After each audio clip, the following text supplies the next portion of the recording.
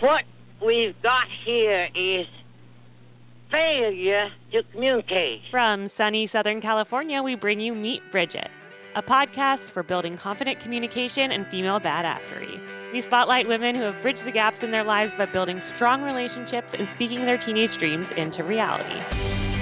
Even in movies and stuff, like birth is such an event, you know? And I think that in the movies, it's like there are some issues with like some of the ways it's portrayed where it's like everyone said it was like your water breaks.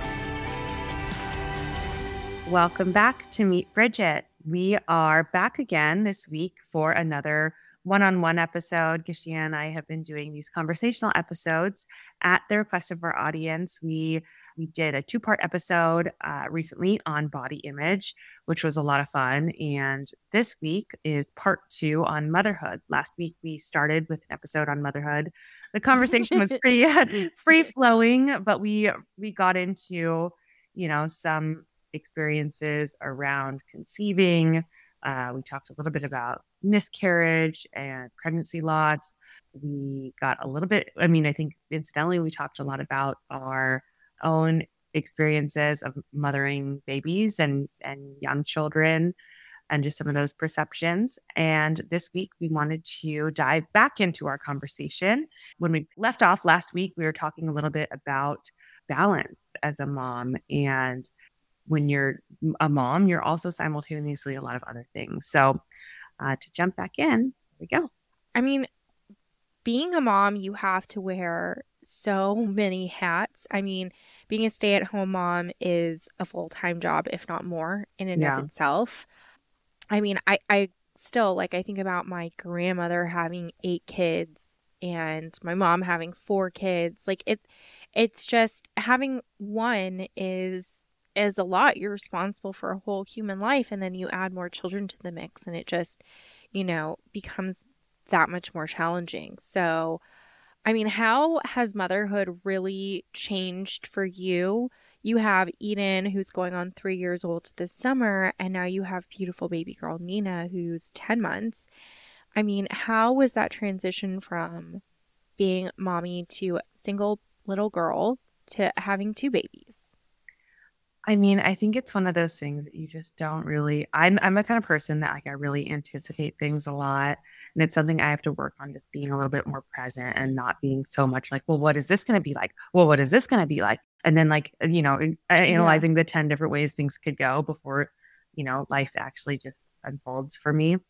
But anyways, I think I went through a very big transition when Eden arrived. Obviously, my heart tripled in size just meeting her, and the experience is just more wonderful than anything I could imagine. But I also, which we can get into, had a kind of traumatic, not birth, but after birth experience that I think led to some postpartum anxiety for me. But in general, I do think that it was a big transition. I had never in my life considered being a stay-at-home mom until I had Eden. And with some of that anxiety, I also had some, I wouldn't call it OCD, but I just had I wanted to control how she was raised. And I had a bit of a hard time delegating any childcare to anyone except myself. So there was definitely a lot of resistance and anxiety to letting anyone help me, which was hard. And so part of me was like, okay, maybe I should be a stay-at-home mom because I can't think of anyone else taking care of her. But then, for several months when I was just with her day in and day out, and I was still working on Bridget and some things that I could do from home. But, my husband would come home and he was like, you look like a starved animal. He's like, you look miserable. And he's like, and I get home and I'm tired after a long day and you just going a mile a minute, asking me questions, interrogating me about my day. And he's like, you just seemed so desperate for interaction with other adults. Mm-hmm. So part of me had to look in the mirror and be like, okay, there are moms that thrive as stay-at-home moms and I have so much respect for them. But I'm I have to, out of respect for myself, know that I'm a person that needs accomplishment and interaction outside of my home in order to make me a better mom to my daughter. So going through that, I also realized I don't want to be completely away from the home. And if I can try to come up with this hybrid model where I can be here a lot, work remotely, which is extremely difficult.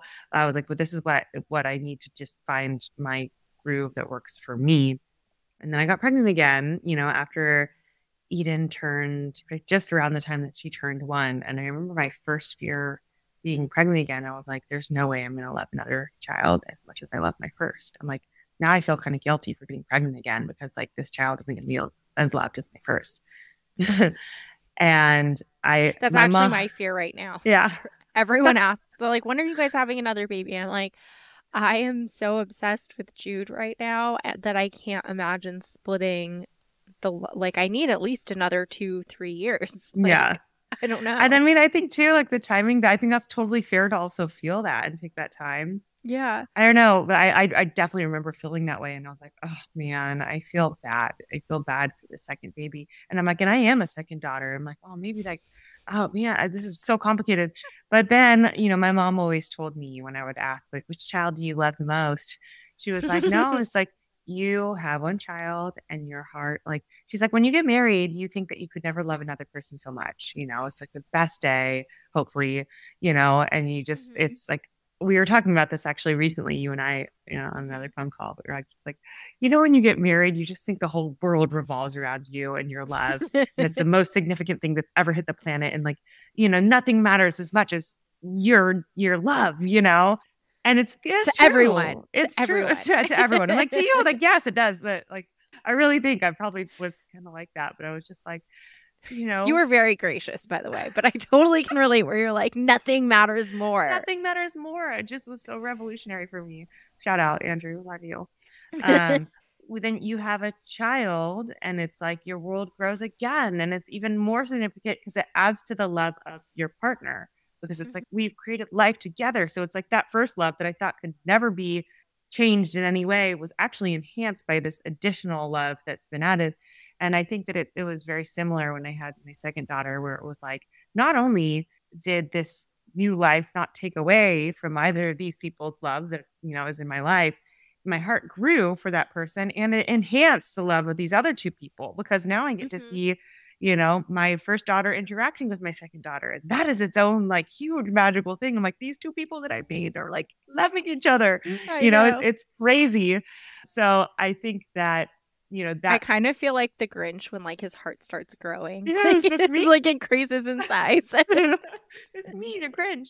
I understood that this early, like when my mom would always say that I can't explain it in any other way except that your heart just grows so immensely. But at the same time, I mean, being a mom of 2 now and realizing it is like, it's so much work in our house. Like we're exhausted. My head doesn't hit the pillow. And maybe it's because they're very young right now.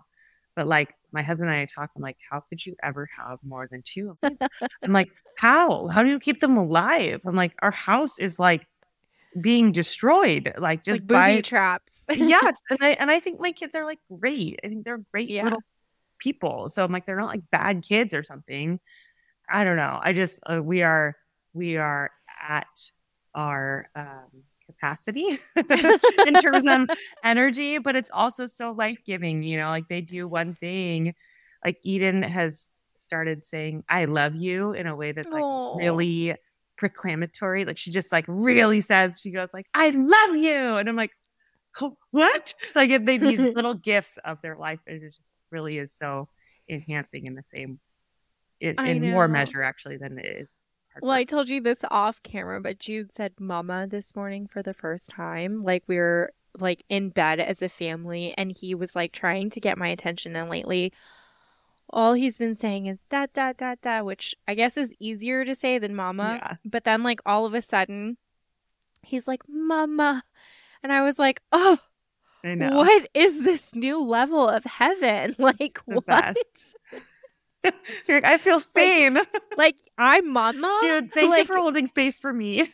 Yes. You see me? You see me? That is me. Mama is me. And they're like, wow. I know. In contrast, I think of like all the times when I was a kid and I was just like going through like a temper tantrum or like just being, I wasn't like a particularly bad kid, but we all have those moments where I'm like, oh God, I wish I could have like disciplined myself. And I'm like, oh, one day he's going to say something that's just going to break my heart. And he's not going to mean it, but you're going to be like, oh, this is what it is to be a mom. I know, just like that. I think my sister, Archana, explained it as, she's like, my heart feels like an overripe fruit.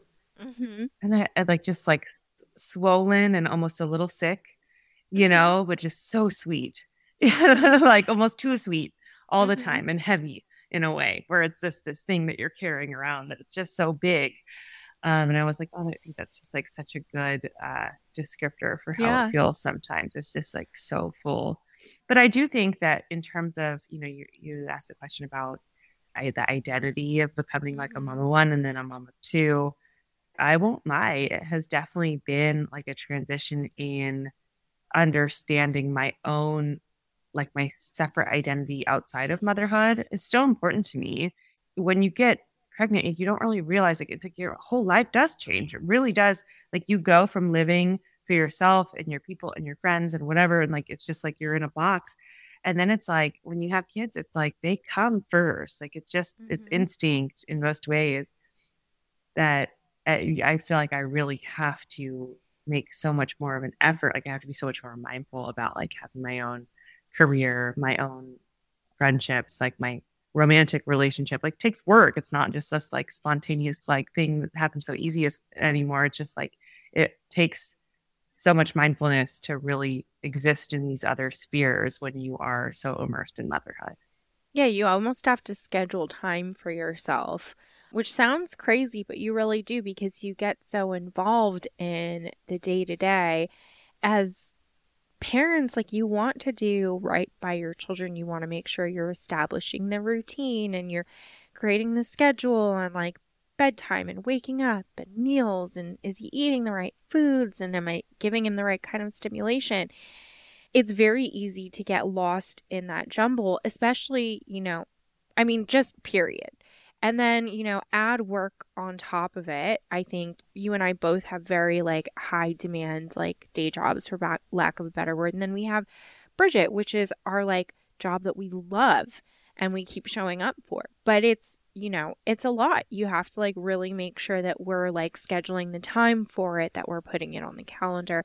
And then it's like in between that, you're picking and choosing moments. Like, okay, well, this is going to be the time for myself in the morning. And this is going to be like the time. And sometimes it's like just a few minutes. Yeah. It's like I literally set my alarm a few minutes so I can get like the first third of my coffee in my system before a child is attached to my body. Yeah. Or it's like, you know, I'll feed Jude and then like I'll be like, okay, Cab, take him for like 15 minutes. And like I'll get like 15 minutes being in bed, you know? Yeah. But, you know, it's like taking the time to schedule those things.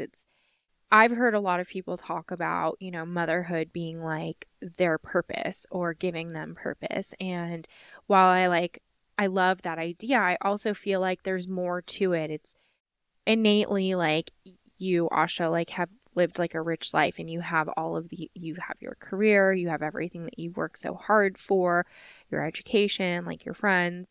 Similarly, like I have the same thing. And when I think about who I was before I became a mom and who I am now, I like to think of it as, you know, my son adds a new level to all of that. Mm-hmm. He doesn't necessarily give me purpose in that, like I didn't have purpose before, but he's created a new sense of purpose. He's created a new level of like being, like a new way for me to level up and like expand my potential, because now I have the potential to do all the things I used to do, but I also have, you know, this child that I get to impart all of these things onto and also experience life with, which is really exciting. Yeah. I literally took Eden and Nina out for a walk this morning just because keeping them in the stroller meant that they weren't attacking each other. This morning was very energetic for my kids, and I was like, let's get out of the house. And thank goodness, because it was right when the garbage truck was coming down the street. And I was like, Eden's never seen the garbage truck before. I'm like, Eden, I'm going to show you where the garbage goes.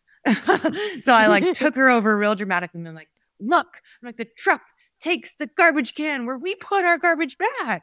And it lifts it with this little claw and up it goes and it's empty now. And like, it was so great. It was like, I was kind of having fun, but her eyes, like watching her eyes, see how this works for the first time. I'm like, this is the best. This is the best because it's almost like I get to rewind and experience childhood, that like these moments that I've, forgotten at this point, just like seeing the world through a child's eyes, really like, it's like an injection of youth, Gleeful. Let it yeah. be. Yeah. I think that it's almost like you were saying, it's like you have life on two axes or whatever before you have kids, and then you have a child, and it almost adds another axis in there where it's like you can see it in one direction and the reverse, by how they see it too. It's wild. I mean, there are sacrifices. Like things are never as simple as they were. Like when it comes to like planning, I have found that it's like I deliberately have to make time for the things that fuel me and make me feel good, and then in turn make me a better mom. It's like it literally takes scheduling. And like I'm used to like scheduling, work and sometimes like workouts and stuff. I've been pretty good at like scheduling exercise, but like now I gotta like schedule. Like I've been feeling real anxious and like I need a walk. A walk needs to be scheduled in here because I know that really is an effective way for me to feel pretty good and to turn my day around. And some sunshine and steps aren't bad either, or whatever it is. Or movement. Like a date night with my husband, like we need to just put it on the calendar and like allow for it and plan ahead for it and make sure there's childcare or whatever, because this is something that makes us feel good and that makes us better parents too. As an effect, I think that none of those things happen just by accident anymore, as often as they need to. Which I actually just realized that Kevin and I haven't gone on a date since the night before Jude was born. We've gone on date night. Like we've gone out, but not just like the two of us together. Yeah. Gotta text him. Yeah. We'll make it happen. Leave Jude here. I'll watch him. Okay. It's already a chaos over here. I'll take him. You might not ever get him back, but I'll take him. It'd be really cute to see what the girls did with him. Which, by the way, we did take the kids to the Long Beach Aquarium. And when Nina and Jude saw each other, Nina grabbed his face. And it was like love at first sight. My girls are very... maybe this is something we were talking about, like, they're always watching you, right? Like, I'm a pretty affectionate person, and Eden was like this too, but like when she would see Jack, her little cousin, she'd go up and just like kiss him on the face. And I'm like, well, like we'll have to teach boundaries and stuff a little bit. Conversely, there was a time where Jack did not like that. No, he just want to stand there. I'm like, all right, we got to learn like a little feedback. We got to build feedback. He's like, so sweet. He's so sweet. Just confused by her. But like big love. Both of my girls have like very big, open, trusting love. So it's going to be fun to watch them grow up. I mean, it's kind of wild. Like, so Jude's going on 8 months, and like in a month, he'll be out in the world for longer than he was in my belly. Yeah. And I'm like big time reminiscing right now on what it was like to be pregnant. And I almost feel like there's parts of it that I can't like viscerally remember, right? Like you like mentally remember going through it. But I'm like, I'm like, what did that feel like? I miss that feeling. What was your favorite part of pregnancy? Hands down, the feeling of kicks. Like feeling movement in my belly just felt so amazing. Like I remember the first time Eden's placenta was like, I think they call it anterior. It was on the outside, which meant that it was kind of like closer to like my belly button. So the placenta like attaches to a wall, for those of you who haven't gone through pregnancy, attaches to your uterine wall somewhere. And if it's towards the front, it can sometimes like block the sensation of kicks. The baby's still kicking, but like you might not feel it as much or until later in the pregnancy. So anyways, I was waiting for a feeling of a kick. And Andrew's face, Andrew was like, we were just hanging out one night and he was like laying kind of on my belly.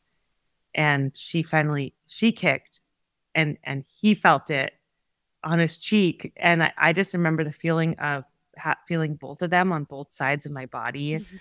And it was like, whoa. Like, I was like the the between, they the felt conduit each other for like yeah my two loved ones. I was overwhelmed. I just started bawling. I couldn't process the emotion. It was so overwhelmingly wonderful. So yeah, I would definitely say like the kicks. And there were also moments where I think I didn't inherently feel sexy pregnant, but I did feel like when I was like in a swimsuit and stuff, I'm like at a certain point, like you physically can't suck in. And I thought it was pretty liberating to just kind of feel like, this is my pregnant form, like there's a child in my body right now. And that felt really like beautiful at times to me. Yeah, I wasn't What going to about do you? a maternity shoot, but I'm so glad I ended up doing one with one of our dear friends, Leah, who's an incredible photographer.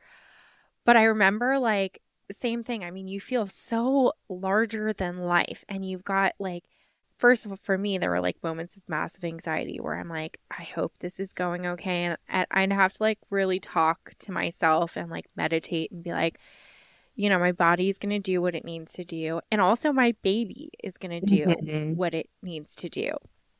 I have to trust that this like little life that's forming inside me, this potential for life, and then this little life, like that it's going to do what it needs to do to get here.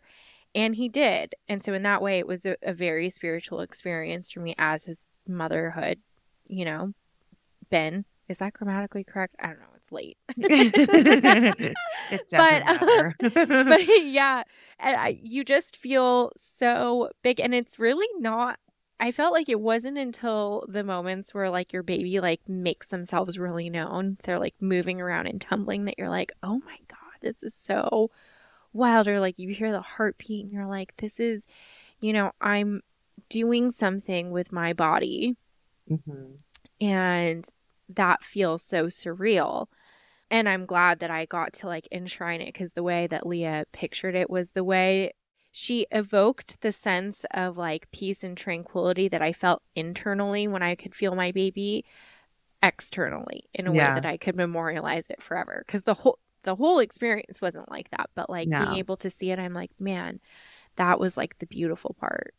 Yeah, I think that you and I kind of related in the sense that like pregnancy wasn't all perfect and it wasn't all horrible. Like you sometimes get glimpses like, oh, there's either the pregnant girl that hate being pregnant or the ones that love being pregnant, and there's no in between. I'm like, I think that it was all at once, and like both of us, honestly, almost every pregnant person I've talked to has some discomfort about something, whether it's like your kind of standard, like, around ligament pain or just like the feeling of heaviness or tiredness or nausea or whatever it is. Most people have something, or back pain, or just even the fear, the fear, emotional scary stuff. Yeah. Everyone, I think, not feeling sexy, something in their pregnancy that is really difficult. And I think it's hard because externally, like whenever I see a pregnant person, I'm like, it's beautiful. Like I especially now having gone through it, I'm like, wow, like I think pregnancy is so beautiful externally, but I remember the feeling while you're pregnant, like I felt hyper aware all the time. I also like, I just feel like I had this whole separate reality that like I couldn't really communicate exactly how I was feeling in any moment to like people who were pregnant, and you're like in a scenario, I'm like, I was somewhere and like someone was smoking a cigarette and I was just like, I can't be here right now. I can't be here right now. Cause I'm like, there's smoke in here. And I'm like, I can't, because my baby, I'm like, I need to get out of the situation. Oh man, I remember when we were in New Orleans and it was like, there were like 30 cigarette smokers everywhere. And I was literally like, I have to walk so fast. I'm like, there was something in my body. I was like, I can't be here, and it's like, we literally ran away from our group. Like we ran down the street and they were like, you could have just like walked 5 extra feet. And you would no, we both had the same kind of crazy.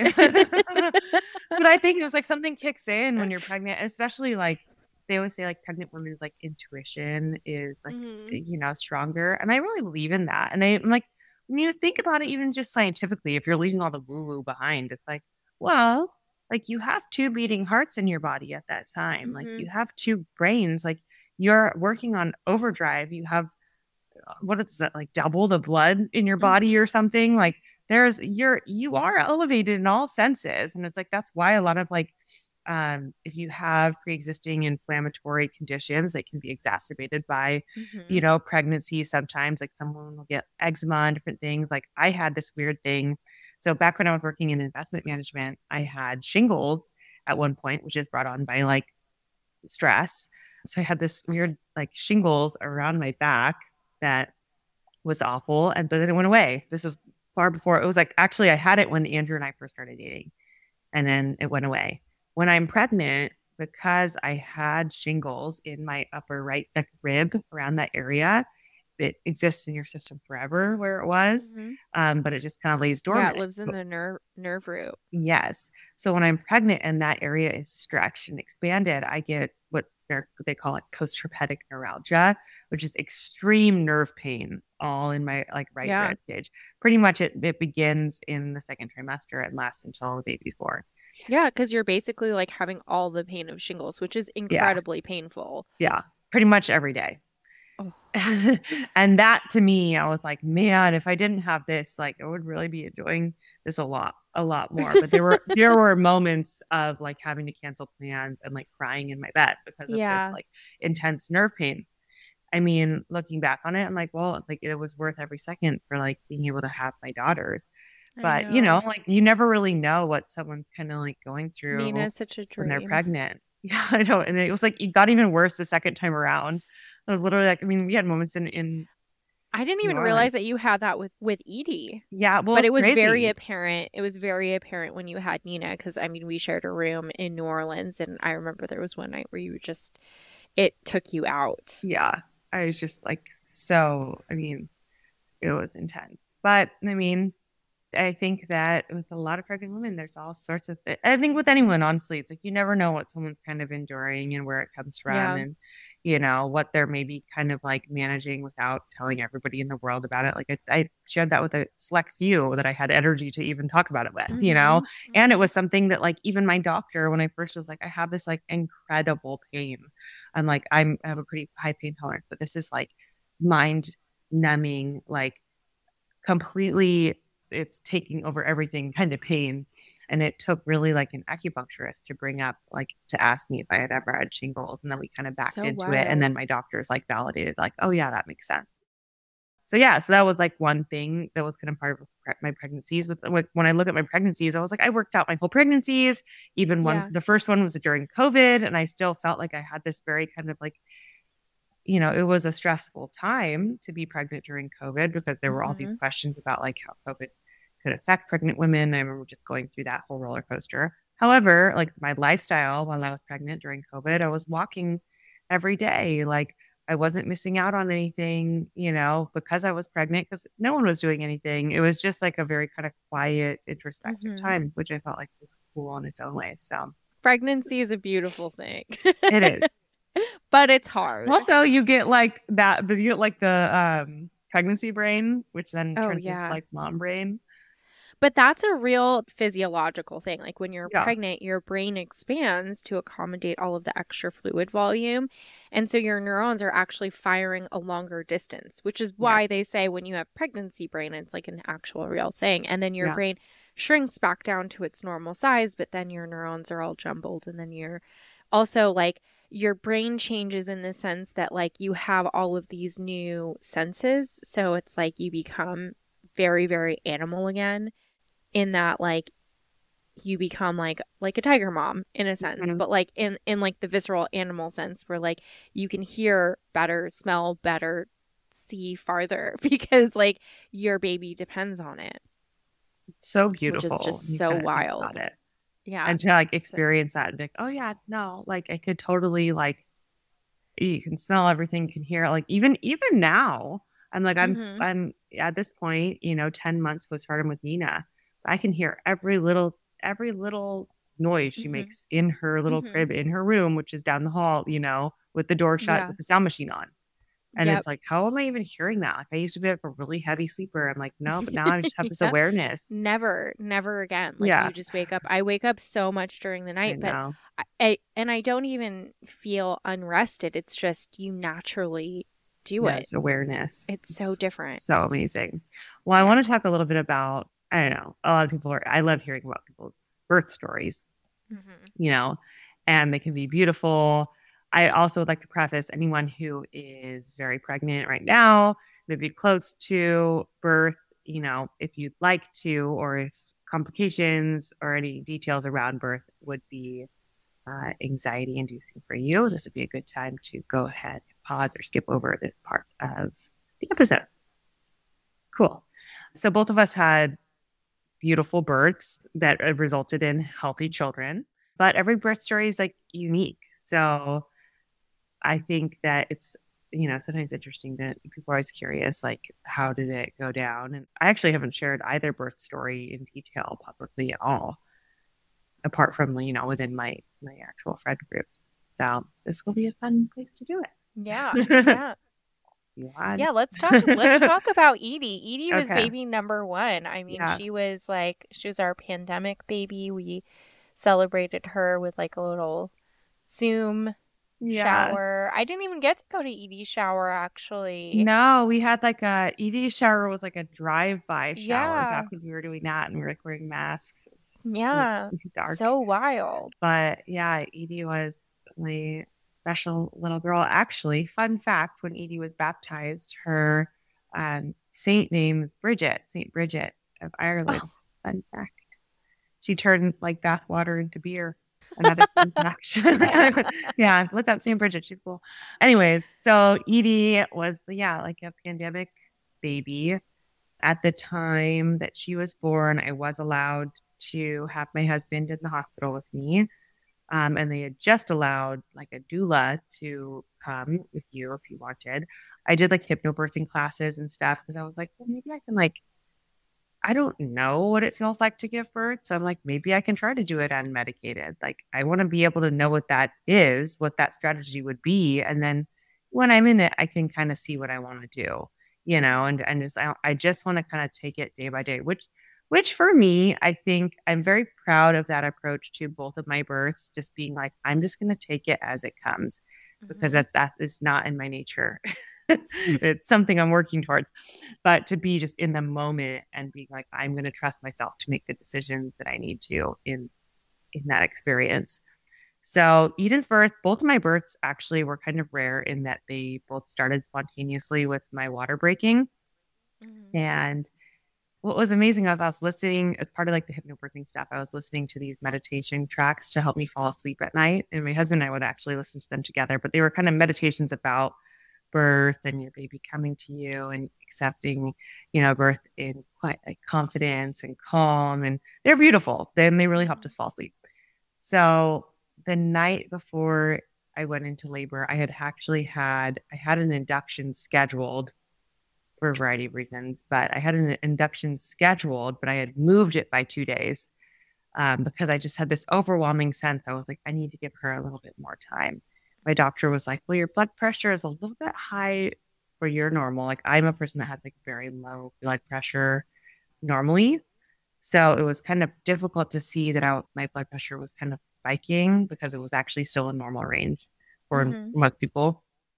I was like, I need to give this baby a little bit more time. So anyways, you rescheduled the induction, and Andrew and I went for this like long, like, I don't know, I think like 6-7 mile hike that day, which walk around the neighborhood because I just felt like it. And then we went out to dinner, and I was feeling so much more peaceful now that we'd like moved the induction, and we had this wonderful romantic dinner. And then we did the meditation when we were going to sleep.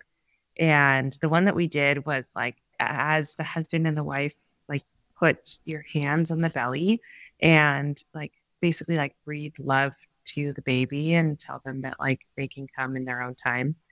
And that's how I fell asleep, with like Andrew's hand and my hand on my belly, and just telling her that like she's loved and she's safe and she can come when she's ready.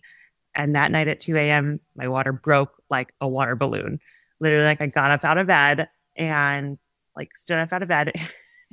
And it was like in the movies. I was very much expecting like, oh, your water doesn't really break often. They usually break it in the hospital, or it breaks later or something. Mm-hmm. But it was so, I thought I had to pee. I stood up and it was like splash to the point where it like woke Andrew up. And I was like, okay, like, I don't think that was peeing myself. So I think this is for getting going here.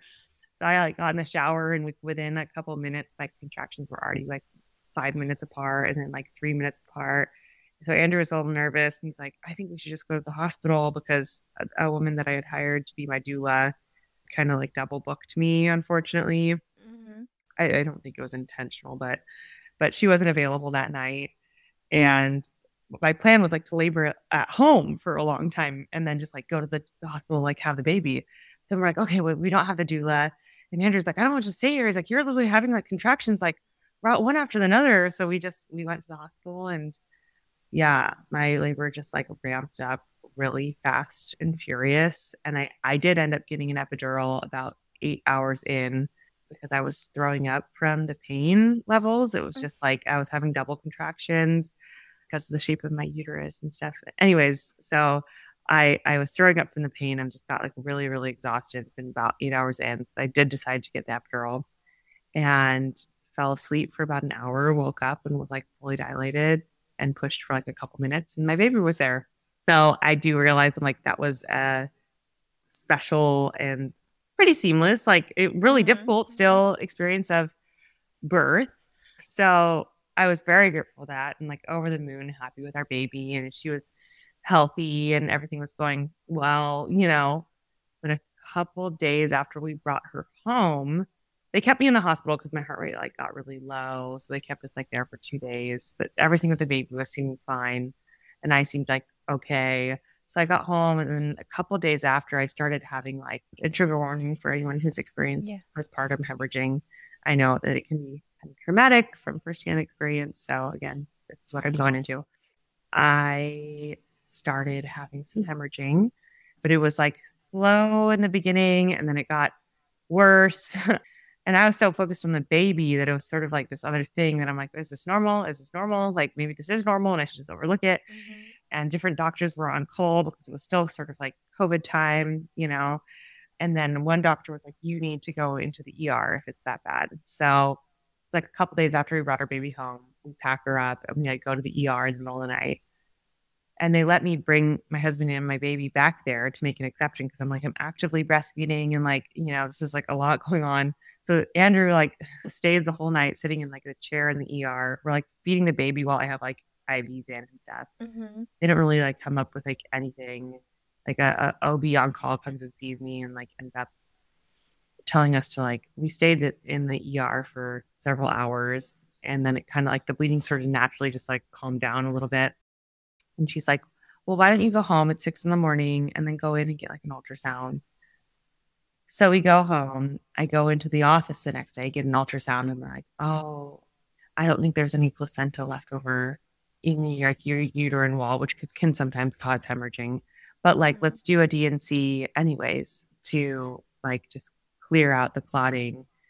So I went in for a D&C procedure, which for those of you that haven't heard that, I can't remember what it stands for. It's dissection and cutterage. Yes. It's they go in and they basically like till the uterus, till the uterine walls. It's they use it for abortion and also like if there's uterine tissue still in there, take it out.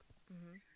Yeah, so I went in for that, which was like kind of crazy feeling with my baby at home and everything. And I was trying to like still pump and send milk home, and Andrew was going to be home with the baby for a little while. So I had that. Then I came home, and that night it had kind of stopped. But after it sort of stopped that night, started up again, even stronger. And there was at one point I stood up to like use the restroom and I felt super faint. I asked my husband to like come and stand by me to help me like walk me to the restroom, and I passed out and had some like massive hemorrhaging to the extent that he had to call an ambulance to take me to the ER. And I had to receive blood transfusions and a cocktail of different medications to help the bleeding stop. Mm-hmm. So long story short, eventually it did stop and I was able to like make it home to my baby and everything was like pretty normal. But I do think that experience made me very anxious that I had missed out on specific bonding with my baby during those first few days when, this was pulling us in different directions. And I was really fixated on the time about like not moving my baby to formula. So I was really like trying to pump and get the baby breast milk. And, we had some like latch issues later and I was worried that it was because of that week. So I pinned a lot on that week, mm-hmm. and this thing happening to me and that it was like it would have this lifelong effect on my baby and my bond to my baby. So with my second pregnancy, I was very worried that this would happen again, because it can, happen multiple times with, pregnant people. You can have postpartum hemorrhaging multiple times in a row. But I had switched doctors with my second pregnancy, and my second doctor was wonderful and really made me feel confident that, it probably wouldn't happen again, but if it would, he would be ready for it. He's like, we're going to just prepare as if it's going to. And then if it doesn't, we're good. And it ended up not happening. My second pregnancy, my second birth was even faster than Eden's. Eden's from start to finish labor was like, active labor, I think was like 12 hours. Active labor with Nina was only like 6 hours. It was wild. Also started with like a water break. Yeah. And literally, like, I did get an epidural also the second time around. And within like 20 minutes of the epidural, I was pushing and she was out, and it was wild. Yeah. And I didn't have I didn't have any hemorrhaging or anything after Nina, which was such a relief. Fun fact, I did end up having the same exact nurse at the hospital for both babies, and we both were delivered in the same room. Both were 2 days after their due date that labor started spontaneously and they were born. So kind of crazy synchronicity with both of them. But yeah, long bird story kind of explanation, but I do like to share it because it's or at least in person when I've told people about that. In my experience of sharing, having gone through postpartum hemorrhaging, almost everyone I know has someone they know that had that happen for them as well. So, well, it's so scary. I mean, you have to, like, giving birth is still, there's, unfortunately the US still has a fairly high mortality rate for women who deliver. I think it's worse in underserved areas, but it's still definitely an issue. And unfortunately it's worse for BIPOC people. Yeah, I mean, childbirth is gnarly. It is gnarly. It was crazy. At one point, I think my hemoglobin level, I think a normal hemoglobin, am I saying that right? Hemoglobin level is like 12 or something.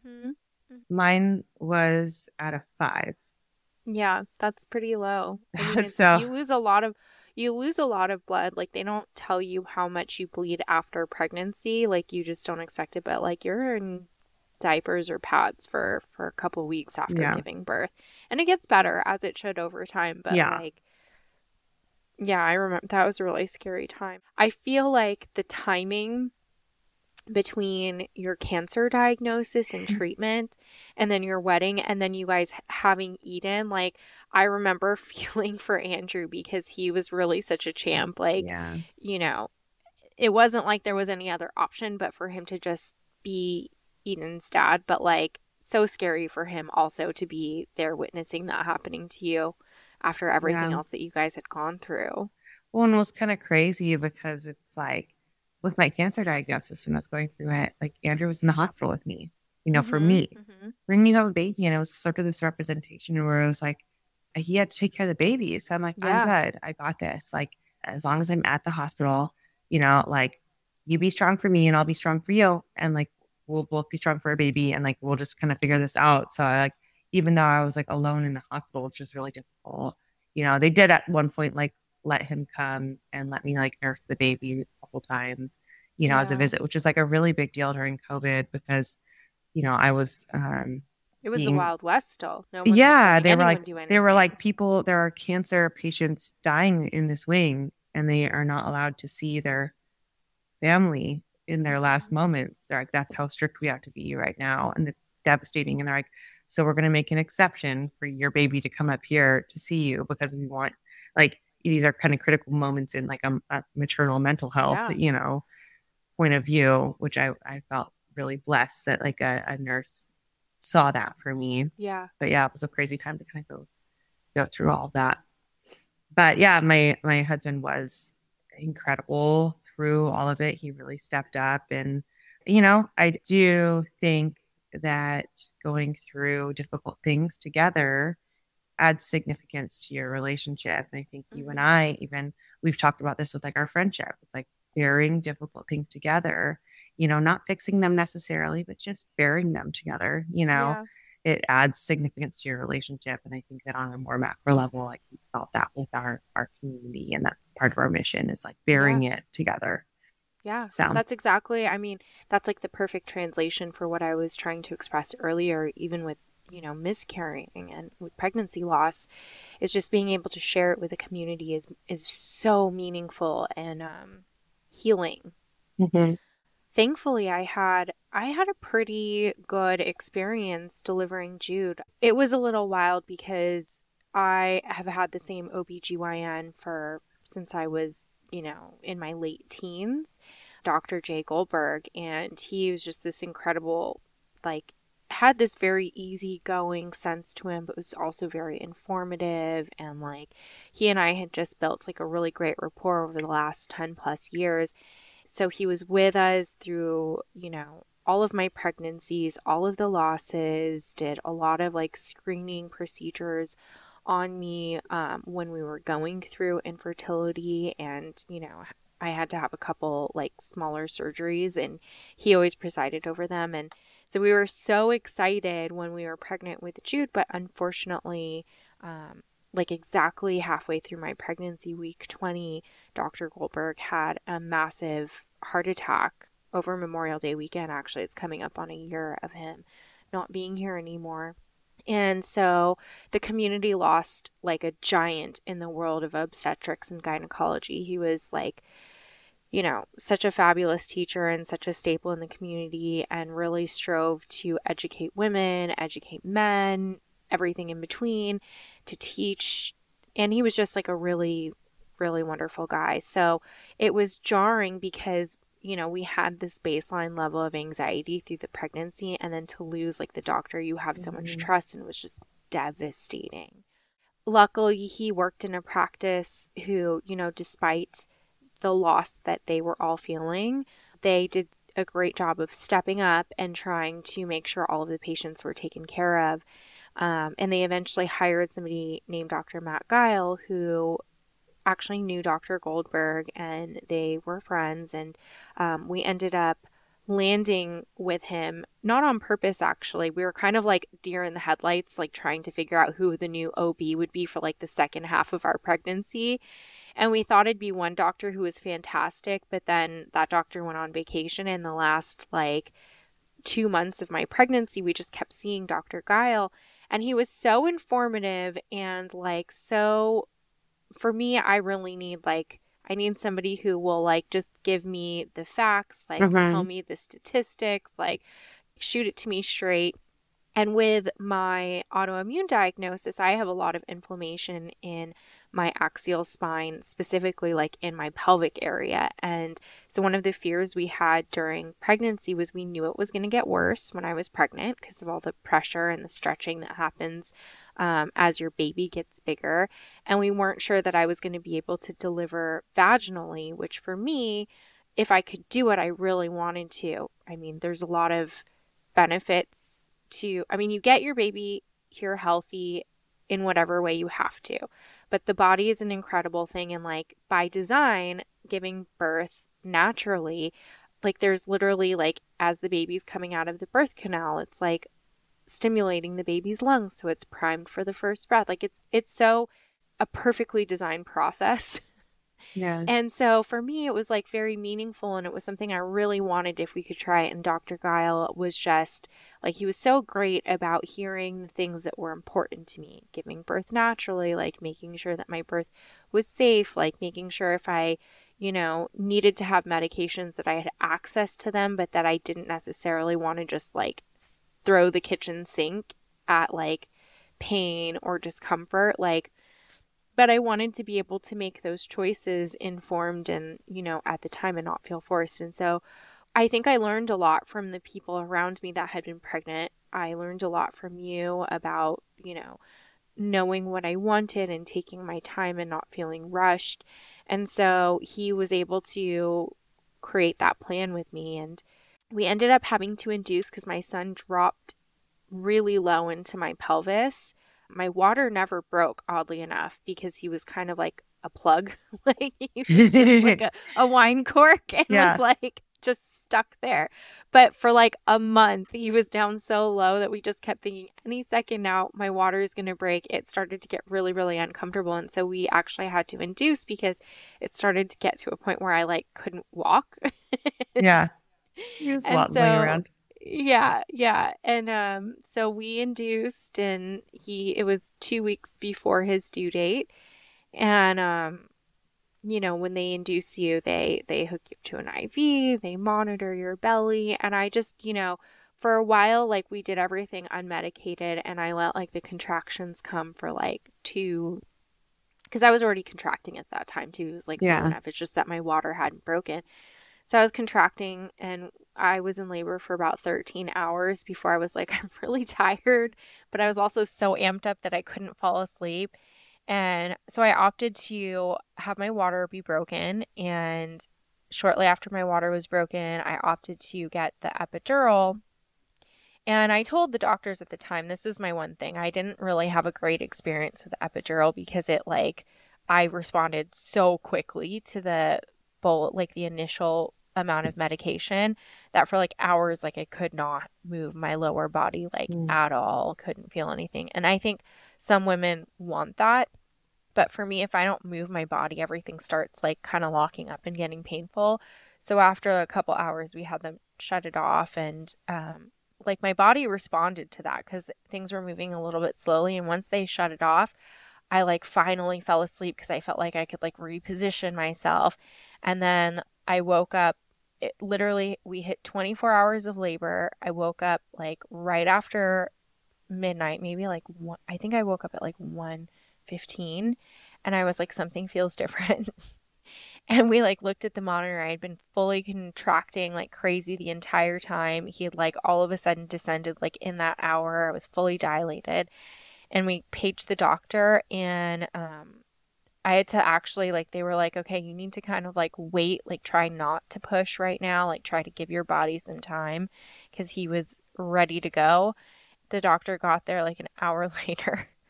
They have to sleep. They have to sleep at a certain point. So I like couldn't be upset, and like things were we He got there and we got ready, to push, and I pushed for 30 minutes and baby was out. And we had music going, and they had like the oil, like, for the pelvic floor massage and everything. And so like that part was a really good experience. And I like went into a really intense place in my head because I was like, I'm just going to like help this baby get out here. And, he did most of the work, and now it's my turn. And I had a pretty good experience. The one thing that was really difficult was that my placenta.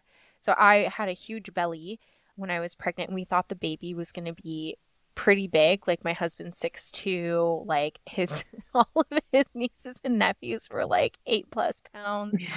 And so we were like, shoot, this is going to be a big baby. And when baby came out, he was like normal. He was 6 pounds, 14 ounces, and normal length.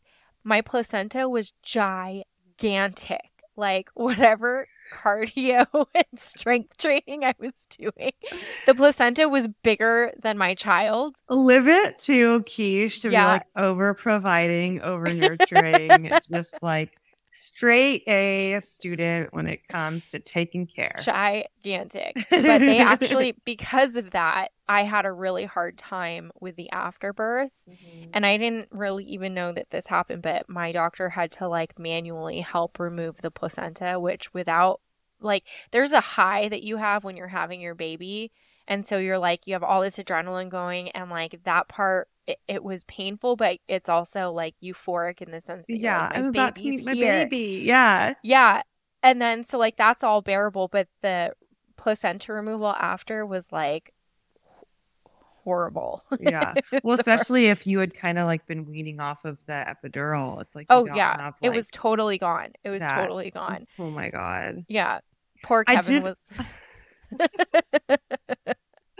I know. You know what's so funny? I feel like there were some surprising things that were actually very helpful during birth that I didn't know would be as impactful. You were talking about like music, and I felt like music was like on a spiritual level, like so there, especially in the moment of birth. Like for both children, I have like imprinted on me like the songs that were playing when they were born. What was Um, playing? for Eden, there is a song from it's an Indian movie, the Bombay Theme by I think it's A.R. Rahman. It's an Indian song, but this beautiful like string version of this like I'll have to play it for you sometime. It's this Okay. beautiful, beautiful like Indian song, which was like so special in so many ways when Eden was born. Because also at that time, my OB was also Indian, so she recognized it and she was like, "Oh my God, like this is like a really like special Indian movie, you know, that it's from." I had put together this like full playlist, and with Nina, it was a London Grammar song that I really love. Aww. So they both were really special, and like I felt like music really helped me through like the most intense parts of labor.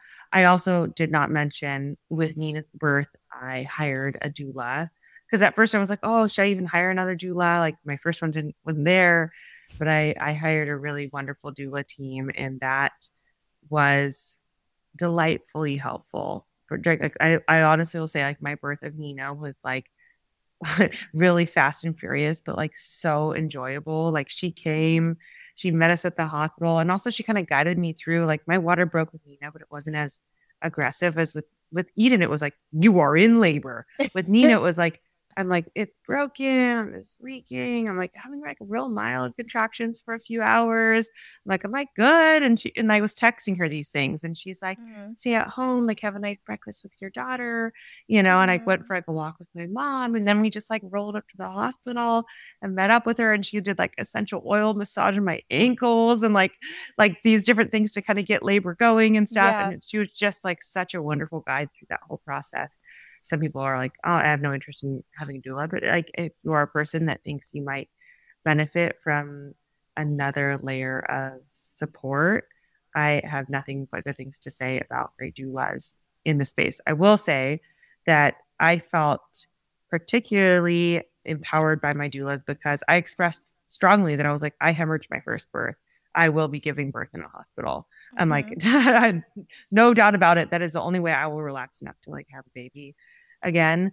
And she so respected that, I was like, and I want to kind of like, I do want to feel my contractions and like feel what birth feels like and everything. But I'm like, but I also want something that like can respect if like what I need some medical intervention or if like I want someone that's going to be with me when I'm making choices. And she's like, that's my whole job is to like give you the birth that you want, Yeah. She's like, and I love that because I think the whole idea, I think like the whole overarching theme of motherhood, like the whole thing about unsolicited advice or like what the right things to say are, is like really giving somebody the freedom to make their own decisions and choices and just like being able to trust in yourself and your intuition to make those choices as they come. yes. And I think like it was always really significant to me because I remember you obviously had Eden and Nina before I gave birth to Jude, and just the experience of being your friend and watching you walk through it with such grace and saying like, I'm going to try really hard to take these things as they come. As much as you want to control a situation, you are very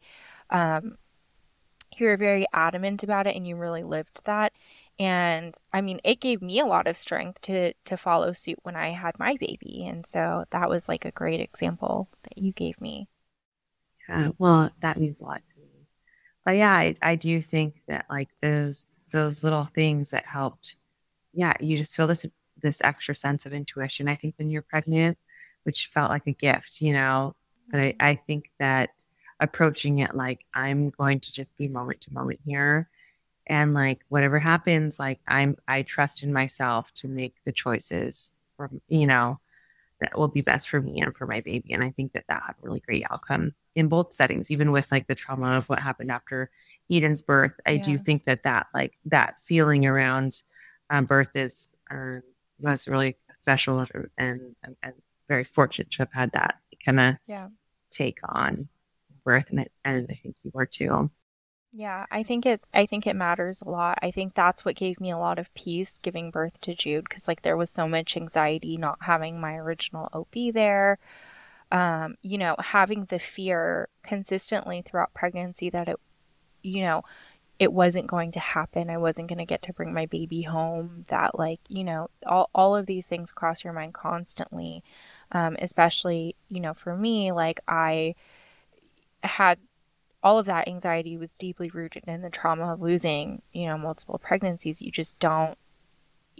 I started to believe, I was like, well, like it's just not going to happen. And so it wasn't until like my son was on my chest and then like we were bringing him home and then like we were staring at him in bed like the first night, like, is he okay? That it like really starts to sink in, like, no. And even now I'll like look at my baby and be like, I can't believe that every choice we made has brought us here, and some things that were out of our control, but yeah, being a mommy is wild. And then hearing him say mama today. I know, the best. One resource that I wanted to make sure we brought up in this conversation around like birth too. I think that even in movies and stuff, like birth is such an event, and I think that in the movies, it's like there are some issues with like some of the ways it's portrayed where it's like everyone said it's like your water breaks. And then you think that for everyone, your water breaks like that. And then you're screaming in labor and the baby comes. I'm like, I don't think I screamed at all during my labor. Like, I didn't scream either. Maybe kind of whined a little bit from the pain, like kind of just pathetically, but there was definitely no screaming. I didn't have the energy for that, but like, there's this like TV version of birth that's not really accurate in a lot of ways. But then I think that not a lot of people talk about postpartum and like, experience like breastfeeding and how much of a learning curve that can have. For, it's sometimes I think some people have an easier time just like establishing breastfeeding. But, if you have any latch issues and stuff, it can be really, really difficult physically and emotionally. But I wanted to share that like there are most insurances will cover visits from a lactation consultant. In my experience, I think it was like 10 visits that were covered in my home. She came to my home and helped me with Nina's latch, which had some difficulty. And I didn't know that resource was there when I was breastfeeding Eden. And I wish I would have, because, there were things that could have been kind of fixed with the way I was breastfeeding Eden that we did address when I was breastfeeding Nina. So that is something like to not shy away from finding a lactation consultant. It's called IBCLC is the acronym for a internationally certified like lactation consultant, but they are wonderful and available to you. There's actually, I know one of the things we definitely wanted to talk about was breastfeeding, but I think it would go into like a whole other hour, but I think we'll definitely link. ILBC is a great one. La Leche League is a nonprofit that is specifically for women who are breastfeeding. And they have a lot of resources as well for women who choose not to or who can't breastfeed. A lot of resources for like breast milk donation, etc., things like that, information about formulas. And then there's a company called My Nursing Coach. So we can link all of that because that's a very significant part of the journey that I think we'll hopefully get to talk about in one of our future episodes. Eventually, we're probably going to have to like face the transition of like meeting our babies again. And, that whole experience, maybe around that time, we can time in an episode on that. But so this has been quite a duo of episodes. I know it's like sometimes I feel like we're sharing like all these details of like birth and stuff. Sometimes half of me is like, who would even care? And then half of me is like, oh my God, these are so many graphic details. But then also I'm like, I don't know. I've never heard anyone's birth story and been like, oh, I don't want to hear this. And like, I don't know. I think it's fascinating. I think before I had a baby too. I mean, you just don't know what to expect except what you see on TV. And those things are just so not real. And so hopefully this episode was as meaningful for you as it was for us to record. And I feel like some people are like, oh, like people share these like gnarly birth stories and stuff. And like, I think the takeaway for both of us when we share birth stories and everything is that like, at the end of the day, like, regardless of like how birth goes, I am so proud of myself for every part of my pregnancy experience and birth experience. And I'm simultaneously so proud of all women, straight up. Like now I feel like having gone through birth, like I honestly I'll have this like crazy moments in like the grocery store. I'm like, wow, that mom has like 3 kids like hanging off her grocery cart. She gave birth to all 3 of those kids. She's taking care of them. She's fed them, you know, and I just have so much respect for like all women and mothers everywhere. So I love you guys. Yeah. And especially my Kishi girl. And especially you, Asha. Shout out to our moms. Shout out to our moms. And all the moms I know. All the moms going. All right. With that, we love you guys. We will see you again next week for another episode. Next week will be an interview. Thank you for joining us again, as always, as part of our community. We will see you next time. And that's our show.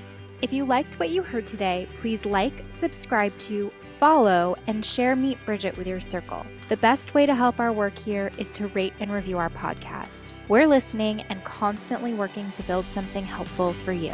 Catch you next time. Did you have an awesome time? Did you drink awesome shooters and listen to awesome music and then just sit around and soak up each other's awesomeness?